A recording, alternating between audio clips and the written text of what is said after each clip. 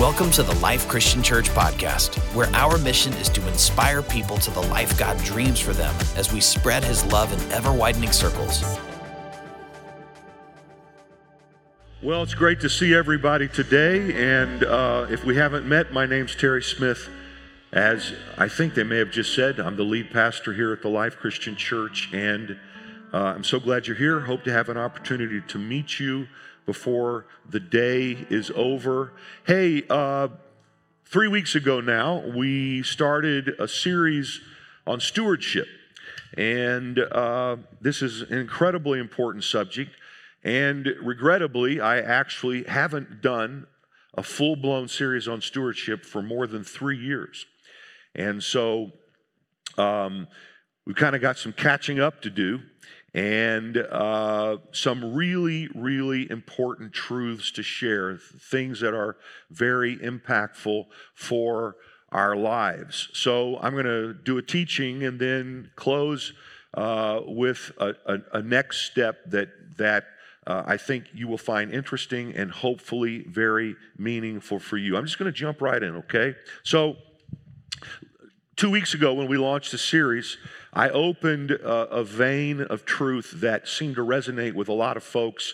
I know all of you weren't here 2 weeks ago, and those of you who were probably don't have in the forefront of your mind exactly what I said. I'll take just a minute to try to catch you up with a really big idea, a way of viewing life that should, I think, inform our particular discussion of stewardship. I suggested that we are a people who are incredibly blessed, and that these blessings manifest in a multitude of ways, and that for most of us, these blessings also include material blessings.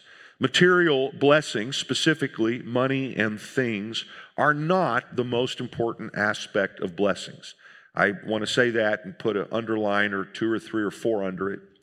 But the fact that material blessings are not the most important aspect of blessings doesn't mean that we should ignore. In fact, I think we should acknowledge that according to the witness of Holy Scripture, blessing does frequently include materiality.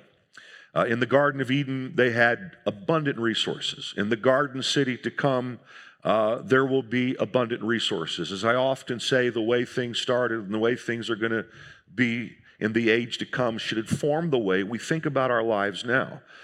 And, you know, Jesus came to redeem us and to bring back what was lost in the beginning. So there should be an expectation of abundance in our lives. And as we look through Scripture and just kind of survey, you know, some of the key people, we see hints of this kind of blessing being restored in their lives. For instance, we look at Abraham, you know, an incredibly important figure in redemptive history. We're told that he was very old, this is at the end of his life, and that the Lord had blessed him in every way.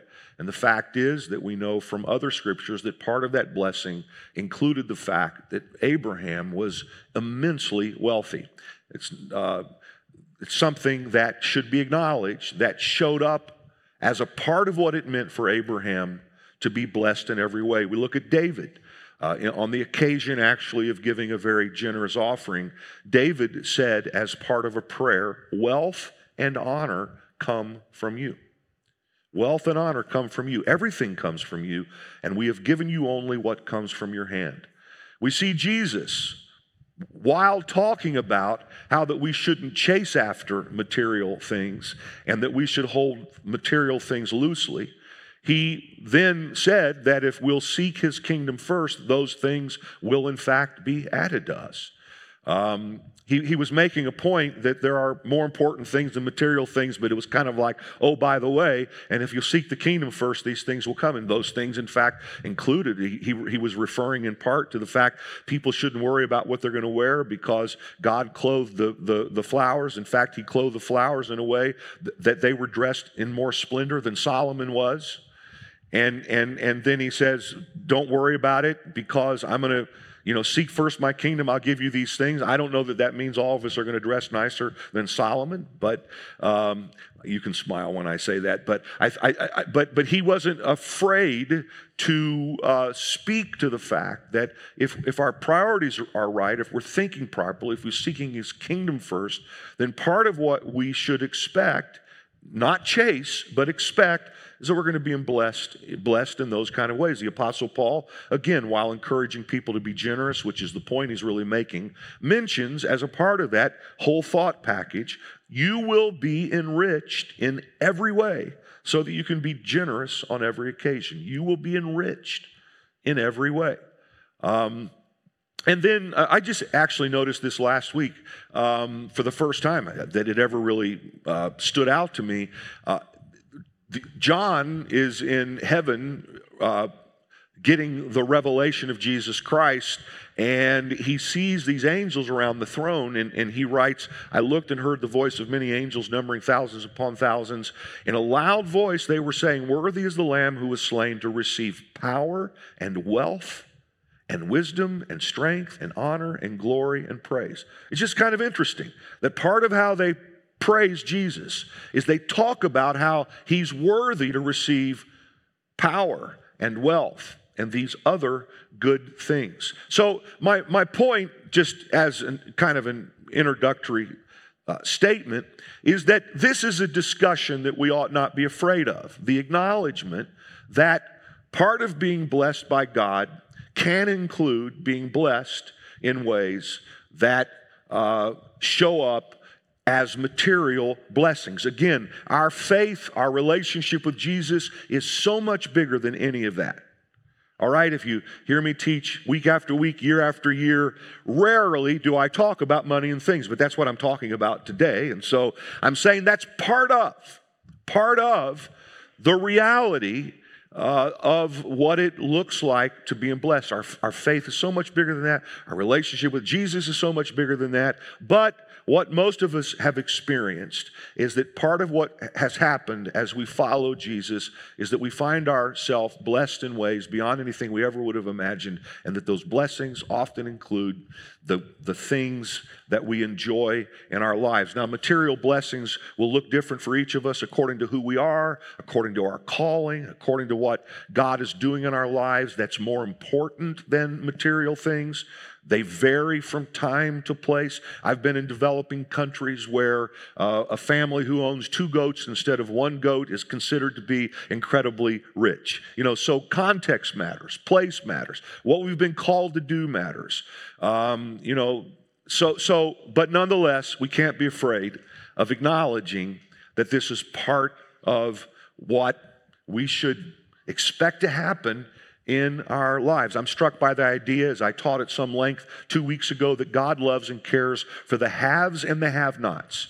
And I think this is very important perspective and kind of new ground that I'm breaking in my teaching here at the Life Christian Church. I was very impressed by the man who's considered to be one of the greatest scholars on the Old Testament in recent church history, a man named Walter Brueggemann, who in his book, Peace, talked about God's love for the haves and the have-nots, and Brueggemann's particular approach to the Old Testament has led him to make a heavy emphasis on issues of justice, on issues of liberation, tremendous concern for the poor. That's typically the perspective that Brueggemann writes from. So it was particularly interesting for him to talk about how God loves the haves and the have-nots. When we talk about the have-nots, we're talking about the fact, and by the way, the reason I'm talking so fast is because I preached longer than I should have in the first service, and I'm trying not to do that this service, and so I'm going to avoid temptations to stop and comment on every comment that I commented on when I commented on it the first time. So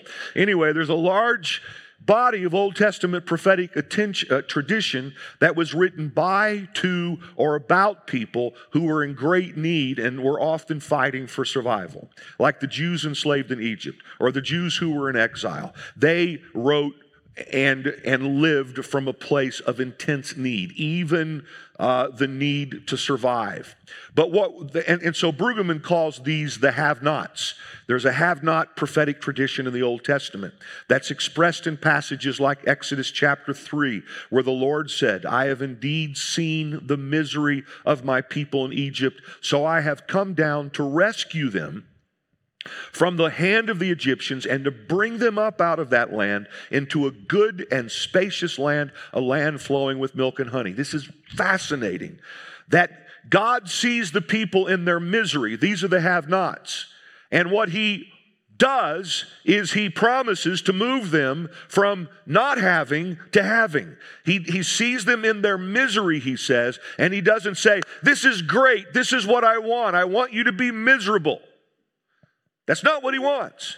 He moves them from misery to a good and spacious land and a land flowing with milk and honey. This expresses the heart of God. He loves the have-nots, but his desire isn't for the have-nots to keep not having. His desire is for the have-nots to move to having, because that's what God wants for the people who are in covenant with him. And I say that, and at the same time want to state the obvious. Scripture also calls us to a special care and concern for the poor, and this is part of our responsibility.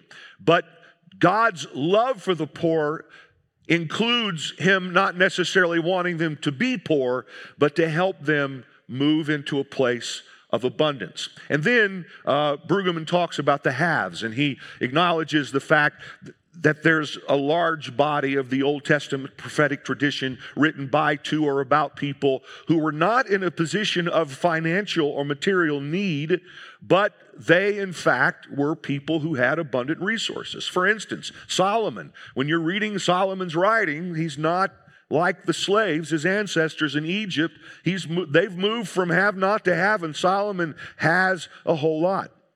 And so Brueggemann makes the point that God not only loves the have-nots, but he also uses the haves, and that there's a different perspective between people who have and people who have not. And here's what Brueggemann writes. People, and I think you can see it on the screen behind me, people who are well off have very different perceptions of life and a very different psychological agenda from those who must worry about survival. Both are in the Bible, and while church theology has taken the Bible's theology of survival seriously, it has been less perceptive about the Bible's theology of management and celebration. Here are those two words. That's what I'm going to focus on for the rest of our time today. Management and celebration. It is important for us to observe that this other theology of proper management and joyous celebration is also biblical.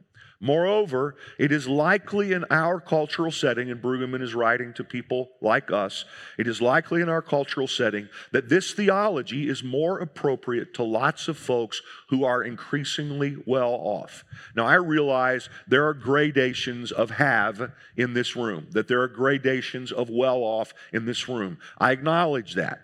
But by and large, as I said a couple of weeks ago before I move on to completely fresh stuff, by and large, we are a people who are well off. In a historic perspective, the poorest of us have more than many times the richest have had in the past. You can turn on a light, and I bet wherever you live, the light comes on. And I imagine most of us not only have a car, which is something unimaginable for people, throughout history, but probably even have an air conditioning that works in it, something no one could ever have imagined. Some of you are saying, "I wish I had air conditioning." Well, I don't know what to say. But the access to health care we have. I mean, by a historic perspective, we have so many things that so few people have ever had in history. And by a global perspective, this is true as well. Richard Stearns, in his wonderful work called Unfinished, wrote that if someone makes $40,000 a year, they make more money than 99% of the people throughout the globe. that if someone makes even $13,000 a year, they're making more than 90% of people across the globe. I'm simply making the point, when I talk about the haves, most of us are in the category of the haves. And so we have to figure out what we're going to do about ourselves. And I think the Christian mentality, whether explicit or implicit, for a long time has been, we should feel bad because we have. We should feel guilty. We should apologize for it. We should tell everybody how sorry we are that we somehow found ourselves in a position, no fault of our own, where we're incredibly blessed, and blessing includes. That's kind of the mentality that at least I certainly grew up with, and that's what I think a lot of us kind of fight against. What are we going to do about the fact that we're so incredibly blessed? Well, the Apostle Paul said when he wrote to the Philippians that he learned how to both live in need and he learned how to live in plenty. And there probably are some of us in this room right now who need to learn or are having to learn how to live with need. But I want to tell you that God's heart, I believe, is to move you from need to plenty. And at the same time, probably most of us in this room, the challenge that we have is learning to live with plenty. How do we live with plenty? The Apostle Paul said that he had to learn how to live with both. And when he wrote that, he was in a place where he was experiencing plenty because a financial gift had just come basically to his ministry. So, here's what the Apostle Paul told Timothy to tell the people he was serving who happened to be wealthy. He said, first of all, a cautionary statement: people who want to be rich fall into all sorts of temptations and traps. They are caught by foolish and harmful desires that drag them down and destroy them. The love of money causes all kinds of trouble. Most of us know that in the King James. The love of money is the root of evil. It doesn't say, friends, and you know this, it doesn't say money is the root of evil, the love of money. So he's going to make a distinction here between, if your life is about chasing money and things, you're going to live a pretty unfulfilling life.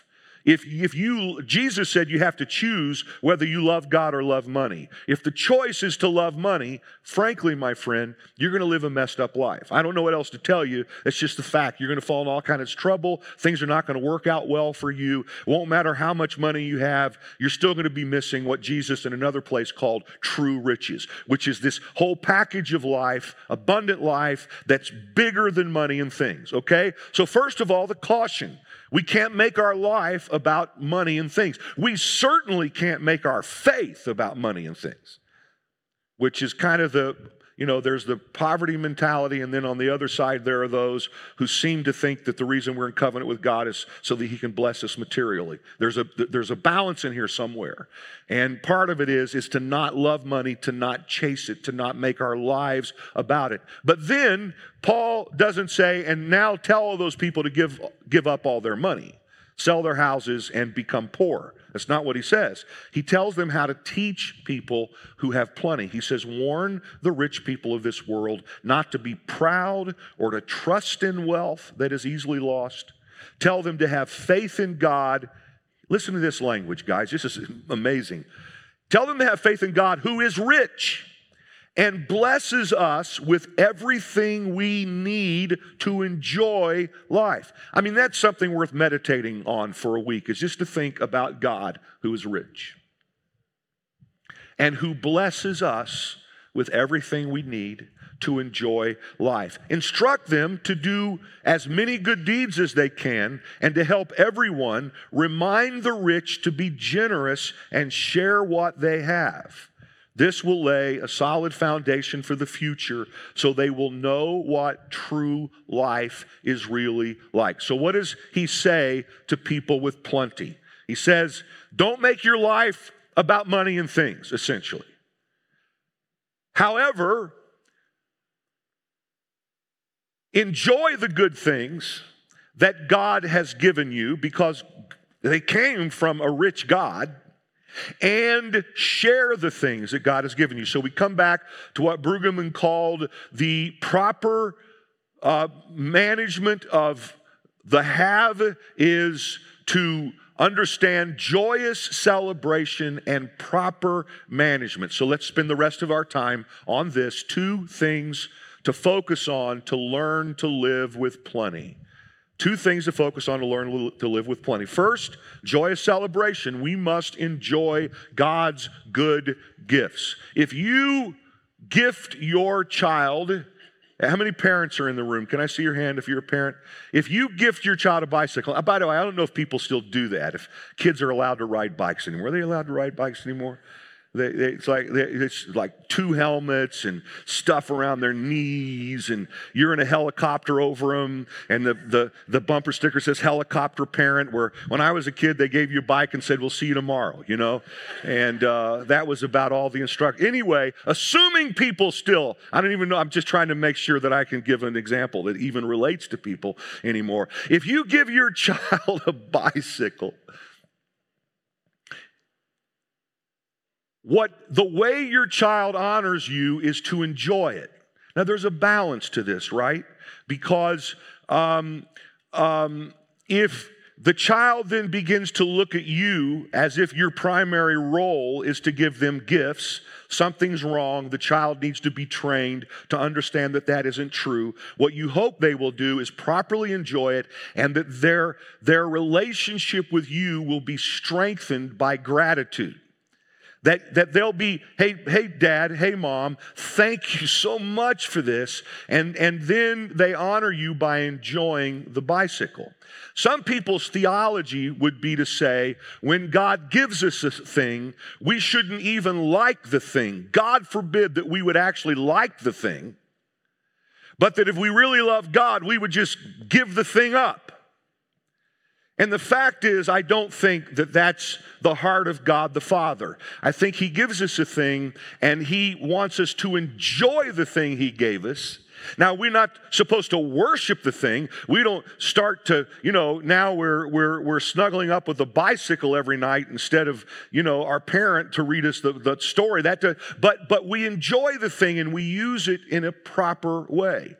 And so it is, I think, with the gifts that God gives us. I'm sure you're following the analogy better than I stated it. You probably figured it out in your mind 5 minutes ago. But He gives us a gift, and He wants us to enjoy the gift.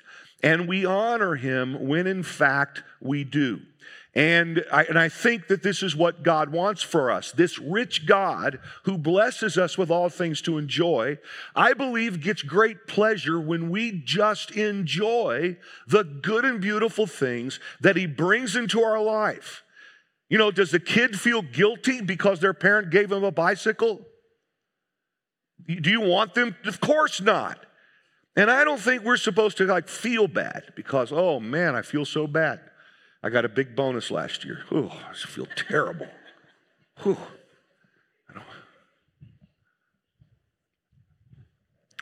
I didn't get a big bonus last year. I'm talking for you. And then secondly, and where I want to spend the rest of my time, is that we must properly then manage the things that we've been given. We must properly steward the resources we've been given. And that's really now what we're talking about during this series, is we're talking about stewardship. So this is where I'm going to focus. A steward, as most of you know, in a biblical context, understands that God is the owner of all that is, all we are and all we have, and that we are stewards of God's property. We are to manage what is His. We are to invest and make more of it. And we are to offer it back to Him to use as He pleases, whenever and however He asks for it. Now, stewardship, of course, is about the whole of our lives. Our time, our talent, our bodies, our families, our jobs, our resources. Good stewards recognize it's all His. All of it is His. Everything we have comes from God, and part of stewardship implies accountability. We are accountable to Him for it. I love the way this is demonstrated in a famous passage in the Psalms when Psalm 24 says, "The earth is the Lord's and everything in it, the world and all who live in it." How much of what's on this planet is His? It's all His. The planet is His. Yet at the same time, the 115th Psalm tells us that the highest heavens belong to the Lord, but the earth He has given to mankind. The fact that he's given the earth to mankind doesn't mean the earth is ours, does it? Of course not. We understand from the teachings of Scripture, we are stewards of the planet. We are stewards of everything that is. So on one hand, we can say it's ours. On the other hand, we know even when we say it's ours, it's his. This is true about every good thing in our lives. Our children, for those of us who are parents, are, on one hand, we can say they're ours, they're my children. But at the same time, when we dedicate our children to the Lord, we're acknowledging that there's someone bigger than us, that ultimately, more importantly, they're his. And we're to be stewards. And when we're stewards, then we also know that we're going to have to give account for what's his that he gave us to take care of. I have a friend who loves to sail, and he had a very wealthy friend who said to him, if someone gave you a sailboat, what would you name it? And this guy said, I would name it Blessing, because that's the only way I'll ever own a sailboat. They weren't talking about little stand on them by yourself sailboats out someplace. He's talking about a big boat. And so a few weeks later, the wealthy friend took my friend to the marina, and sitting there in a slip was a beautiful sailing boat. One could almost call it was of such a magnitude, you almost could call it a sailing yacht. It was a very expensive boat. And etched on the back of the boat, I think you call that the aft, was the word blessing. And this guy says to my friend, listen, this is my boat. I'm going to maintain ownership of this boat, but I'm going to give it to you to use. And I'm going to give it to you to use under 3 conditions. First of all, you have to enjoy it. This is a true story, guys. He says you have to enjoy it. You have to have your family. You have to have your friends. You want to have parties. Have parties. And my friend loved to race, and he said, since you love to race, you race it as often as you want. He said, secondly, you have to take care of it. You have to take care of it better than you would take care of it if your name was on the title. And third, at some point, I'm going to come and I'm going to ask for it back. And when I ask for it back, you have to give it back to me, no questions asked, for me to use however I please. And so for 3 years, my friend enjoyed that boat. And after 3 years, this guy comes back and he says, I'm ready to have my boat back. And sure enough, it was in better shape than it was when he'd loaned it to the guy. And my friend did he give it? He returned to him his boat. That's a beautiful picture of stewardship. And this is the way I think God relates to us as it concerns the good things he gives us in our lives. Stephen Covey wrote in his wonderful book, First Things First, a stewardship is a trust.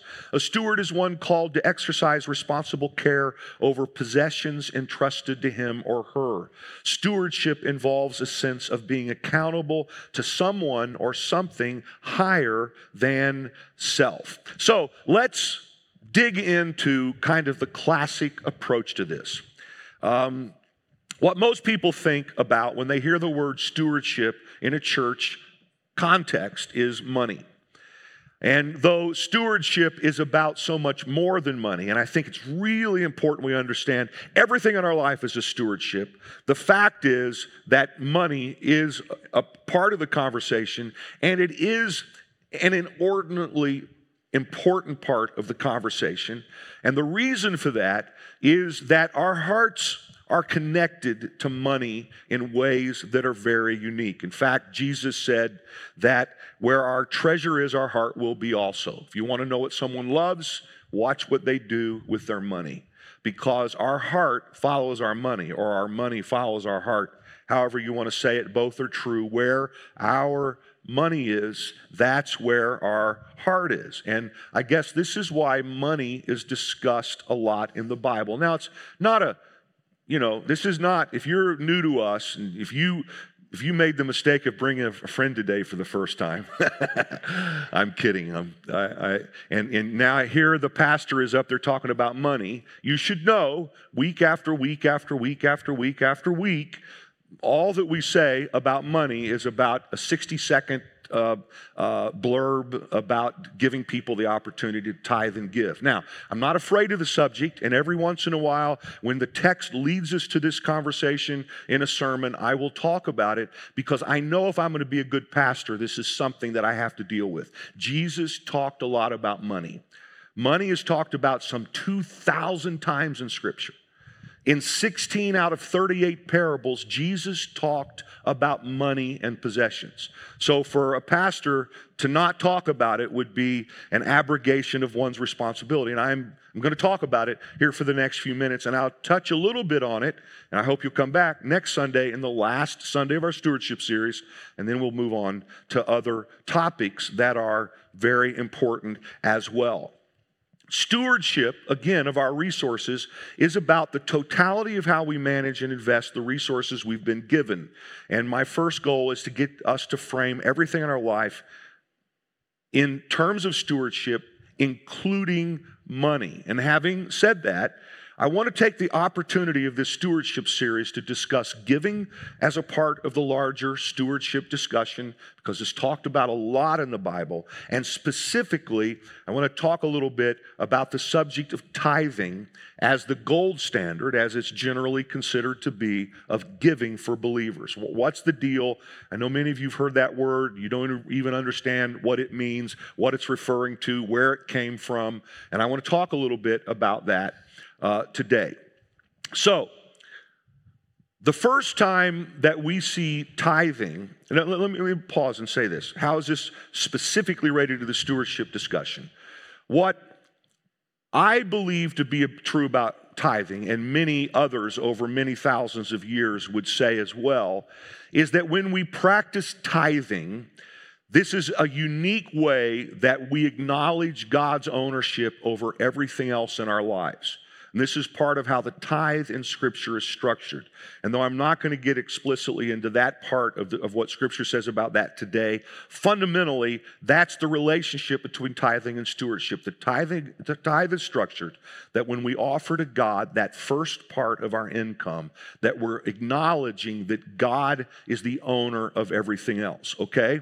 But what I really want to focus on today is the spirit of the tithe and what I consider to be the beauty of the tithe, as opposed to a focus on religious duty and obligation and the fact that Moses taught it to be done and all of that. I want to talk about the spirit of the tithe, the beauty of the tithe, why we should love this idea and the practice of tithing in our lives. The first time that we see tithing in the Bible is when Abraham, all the way back in Genesis 14, Abraham, who was chosen out of everybody in the world to play a very unique role in the life of people of faith. Abraham is not one of many characters in the Bible. Abraham is a seminally important character in the Bible because God made covenant with him and told Abraham that it was from him and his seed that the world would be blessed, ultimately through the Messiah. And we learn things about God's relationship with Abraham long before Moses and the law that are very instructive for how we're to live under faith in relationship with God through Jesus now. So when you're talking about, and when you talk about Abraham, there's a seminal importance to who he was. And then secondly, when you talk about a Bible doctrine, there's a law in theology, and I know you're very excited to learn about laws in theology today. There's a law in theology called the law of first mention. And it simply means that the first time a thing is mentioned informs its mention throughout Scripture. And so it becomes important to look at the first time a thing is mentioned, and it should color the way we think about that thing throughout Scripture. And this is a beautiful example. The first time tithing is mentioned is when Abraham tithed to the king of Jerusalem, a guy named Melchizedek. This guy is mentioned in the New Testament as a type of Christ. Some would say even perhaps the pre-incarnate Christ. There are different views on that, except to say that without question, this guy is at the very least a representative of Jesus Christ as he interacts with Abraham in this story. And I'll show you a New Testament passage in a moment that backs this up. What's important to me is that Abraham tithes to this guy in response to a covenant that they made and a blessing that this guy Melchizedek offered him. Here it is, Genesis 14. Then Melchizedek, king of Salem, Jerusalem, brought out bread and wine. Why is it important that he brought out bread and wine? Because bread and wine is a covenant meal. Jesus did not start the bread and wine thing as covenant at the Last Supper. He was doing something that had been done for many thousands of years. People who understand Scripture understand when you see something referring to bread and wine, it's a covenant context. Bread, of course, meaning we're flesh of flesh. The wine representing we are one blood. This was, Melchizedek didn't bring out, chicken cutlet sandwiches here. He brought out bread and wine. It's more than lunch. There's covenant making happening here. He brought out bread and wine. He was priest of God Most High, and he blessed Abram. This is Abram before his name gets changed to Abraham. Abram saying, "Blessed be Abram by God Most High, creator of heaven and earth, and praise to God Most High." And what's Abram's response to this? He gave him a tenth or a tithe. The words mean the same exact thing. Tithe means tenth. Tenth means tithe. He gave him a tenth of everything. What I see here is Abram modeling what it looks like to be in covenant with God and to be blessed by God, and for our instinctive response to be to give him a tenth of everything. Now, this isn't the only passage that supports this idea. There's a body of evidence through Scripture that talks about tithing in a variety of ways. But when I think about tithing, this is what I think about first. I think about a human being responding to a covenant with Jesus and the blessing that comes by saying, "Here, I want to return to you a tenth of everything." You see the story referred to in the New Testament in Hebrews when we're told, "For this Melchizedek, king of Salem, priest of the Most High God, who met Abraham returning from the slaughter of the kings." The occasion of their meeting was Abraham had just fought a battle and won a victory over a triumvirate of evil kings. That's what that's referring to. And Melchizedek blessed him. This is really important. Notice the connection between blessing and tithe. And also notice this. My emphasis today, though one could be made, but my emphasis today, and my emphasis of teaching about tithing isn't when you tithe, you're blessed. There's truth to that. It's unavoidable in Scripture. But that's not really what I think about first when I think about tithing. I think about we're blessed and we tithe. This is a total different motivation around the subject of tithing. Abraham wasn't blessed because he tithed. He probably was, but that's not the emphasis. You get the point? He's blessed, and so he tithes. This is his response to covenant and blessing. All right, I need to see, I'm commenting on things that I commented about that I shouldn't comment on because I'll run out of time. "For this Melchizedek, king of Salem, priest of the Most High God, who met Abraham returning from the slaughter of the kings and blessed him, to whom also Abraham gave a tenth part of all." And then it talks about this mystical figure, Melchizedek, this type of Christ, without father, without mother, without genealogy, having neither beginning of days nor end of life, but made like the Son of God. This is why we see him as a type of Christ. Remains a priest continually. Now consider how great this man Melchizedek was, to whom even the patriarch Abraham gave a tenth of the spoils, and indeed those who are of the sons of Levi. Now he jumps forward, and the Jewish people reading this letter to the Hebrews could track this very easily, a little more difficult for us today.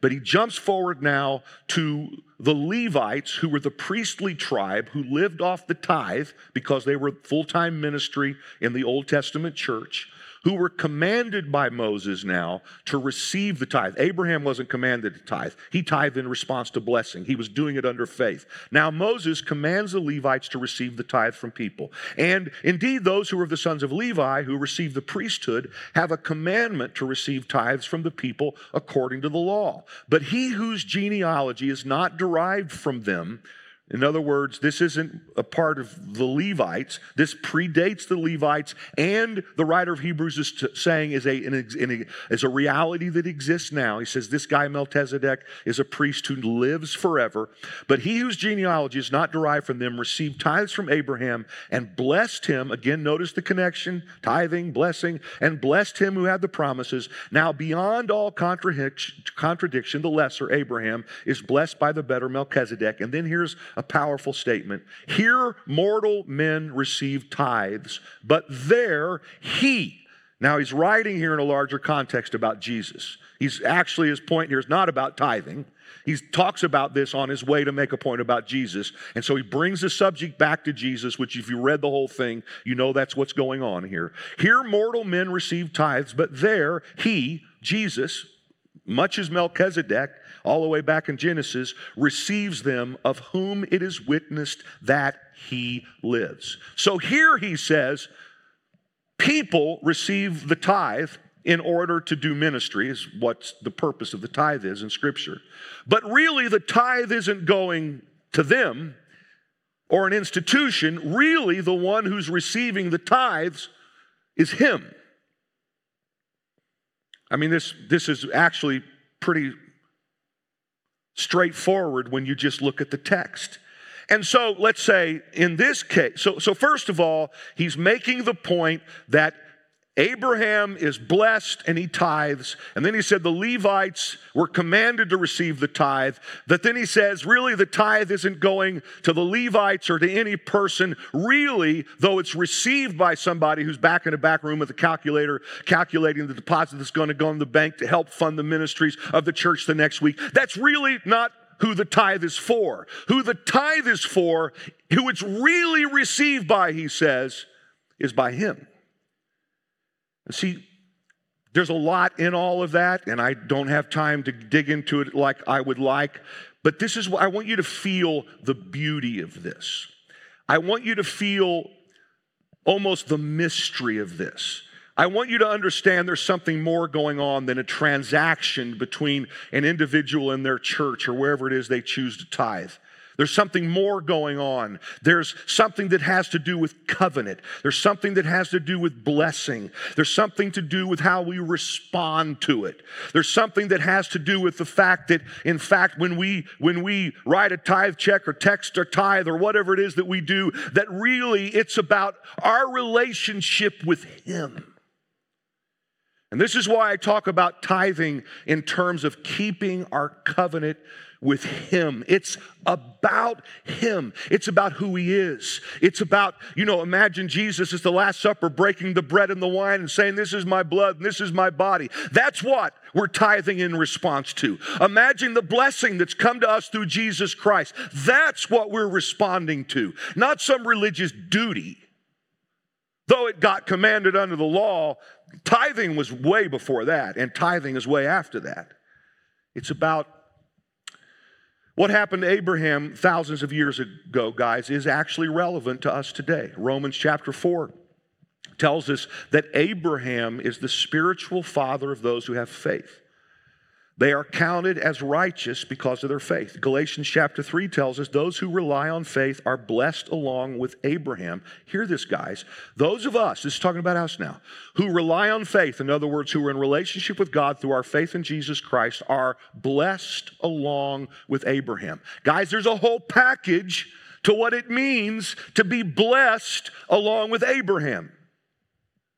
And what did Abraham do when he was blessed? He responded in the way that I've described. He redeemed us, Jesus redeemed us in order that the blessing given to Abraham might come to the Gentiles through Christ Jesus, so that by faith we might receive the promise of the Spirit. And so this was the beginning of tithing, and then it continues throughout Scripture in a variety of ways. For instance, very similarly, Abraham's grandson, Jacob, who again, in redemptive history is very important, Abraham, Isaac, and Jacob. Jacob's at a place called Bethel. God shows up. He repeats to him the covenant promises that he made to Abraham in Genesis chapter 12 and 15. And And Jacob's response to God blessing him is to say, Genesis 28, verse 20, 22, then Jacob made a vow saying, if God will be with me and keep me in this way that I'm going. There's verses of God's blessing. And then he says, okay, if you do what you said you're going to do, God, give me bread to eat and clothing to put on so that I come back to my father's house in peace. Then the Lord shall be my God. And this stone, which I have set as a pillar, he's put a stone at this place called Bethel to make an altar, shall be God's house. And of all that you give me, I will surely give a tenth to you. It's like, where did that come from? He's having this amazing spiritual experience. God showing up. I promise you, your seed's going to be as the sand on the seashore and the stars, all that stuff. And it's like, what does tithing have to do with? Where did that come from? God didn't say, and if you tithe, I'll keep my promise. And so he just said, I'm going to bless you, I'm going to bless you, I'm going to bless you, I'm going to bless you. And Jacob says, I'm going to tithe. I mean, it's almost crazy. But this is what happens. Tithing is a response to covenant and blessing that comes out of a heart of gratitude from people who are saying, thank you. And now I want to be involved in what you're doing in the world. So people of faith have been practicing tithing for thousands of years since then. You know, Moses takes what happened under faith and he commands it to be practiced. And we're not under the law in that way now. And thankfully, tithing predates it and supersedes it. But during the time of the law, the Levites were commanded to receive the tithe. Deuteronomy 14:23, this is in the Living Bible, but I like the way it said, the purpose of tithing is to teach you always to put God first in your life. Or you look at Leviticus, a tithe of everything belongs to the Lord. It is holy to the Lord. Most Bible scholars believe that Solomon was referring to the tithe when he wrote in Proverbs, honor the Lord with your wealth with the first fruits, which is typically how we think about tithing. It's the first of our income. With the first fruits of all your crops, then your barns will be filled to overflowing and your vats will brim over with new wine. There is this promise of blessing that when we practice tithing, but again, to me, that's a secondary point. And I think it's important to state that. And then there's this famous passage in Malachi. Everybody talks about tithing, quotes it. And the reason they do is because it's awesome.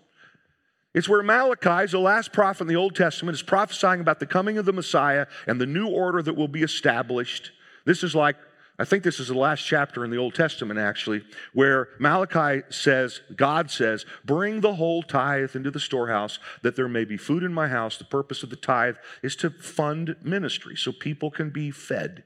In our case, most of the time, that means spiritually. Bring the whole tithe in the storehouse that there may be food in my house. And then God says, and this is what we're going to focus on our last few seconds here, test me in this, says the Lord Almighty, and see if I will not throw open the floodgates of heaven and pour out so much blessing that there will not be room enough to store it. One other thing, and I'm going to come back to that and I'm going to finish.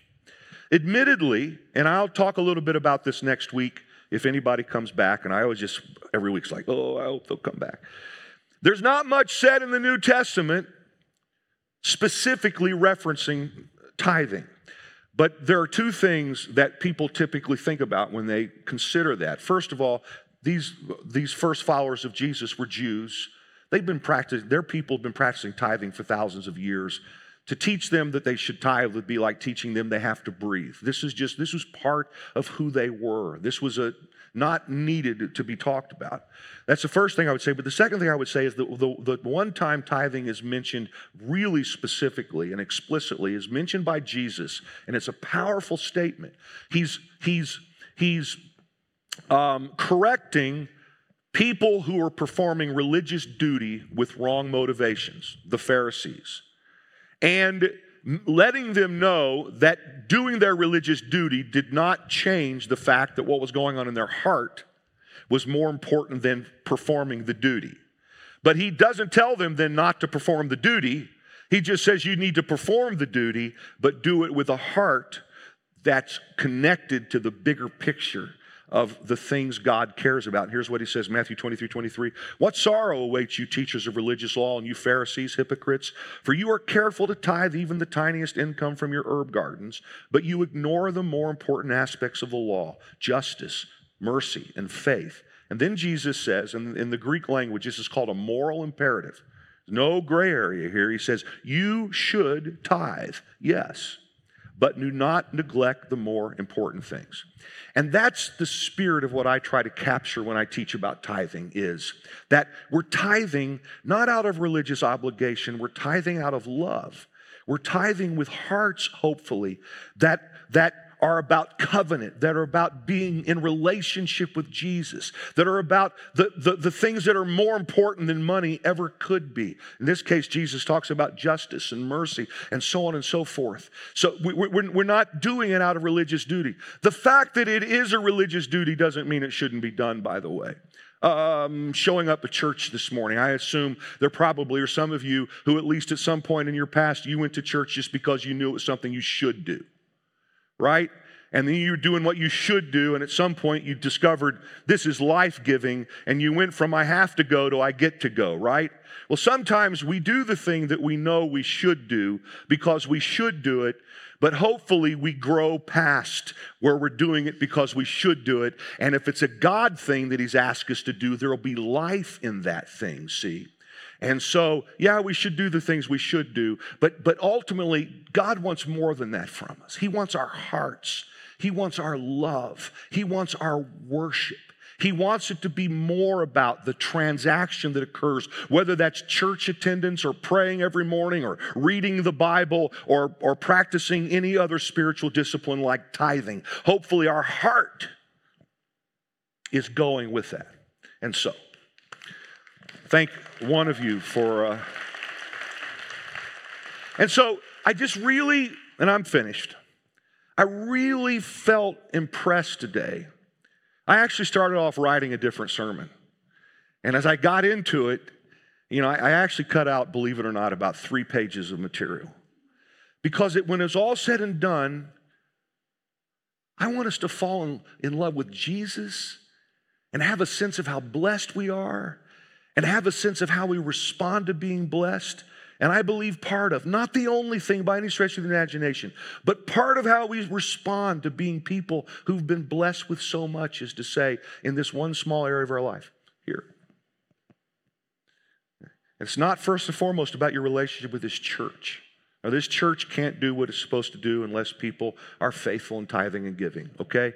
So there's no sense in acting as if that isn't true, but God's always provided people who've provided those things. This isn't first about your relationship with the church. This is about your relationship with Jesus. Mortal men receive the tithes here. He receives them there. And that's the point.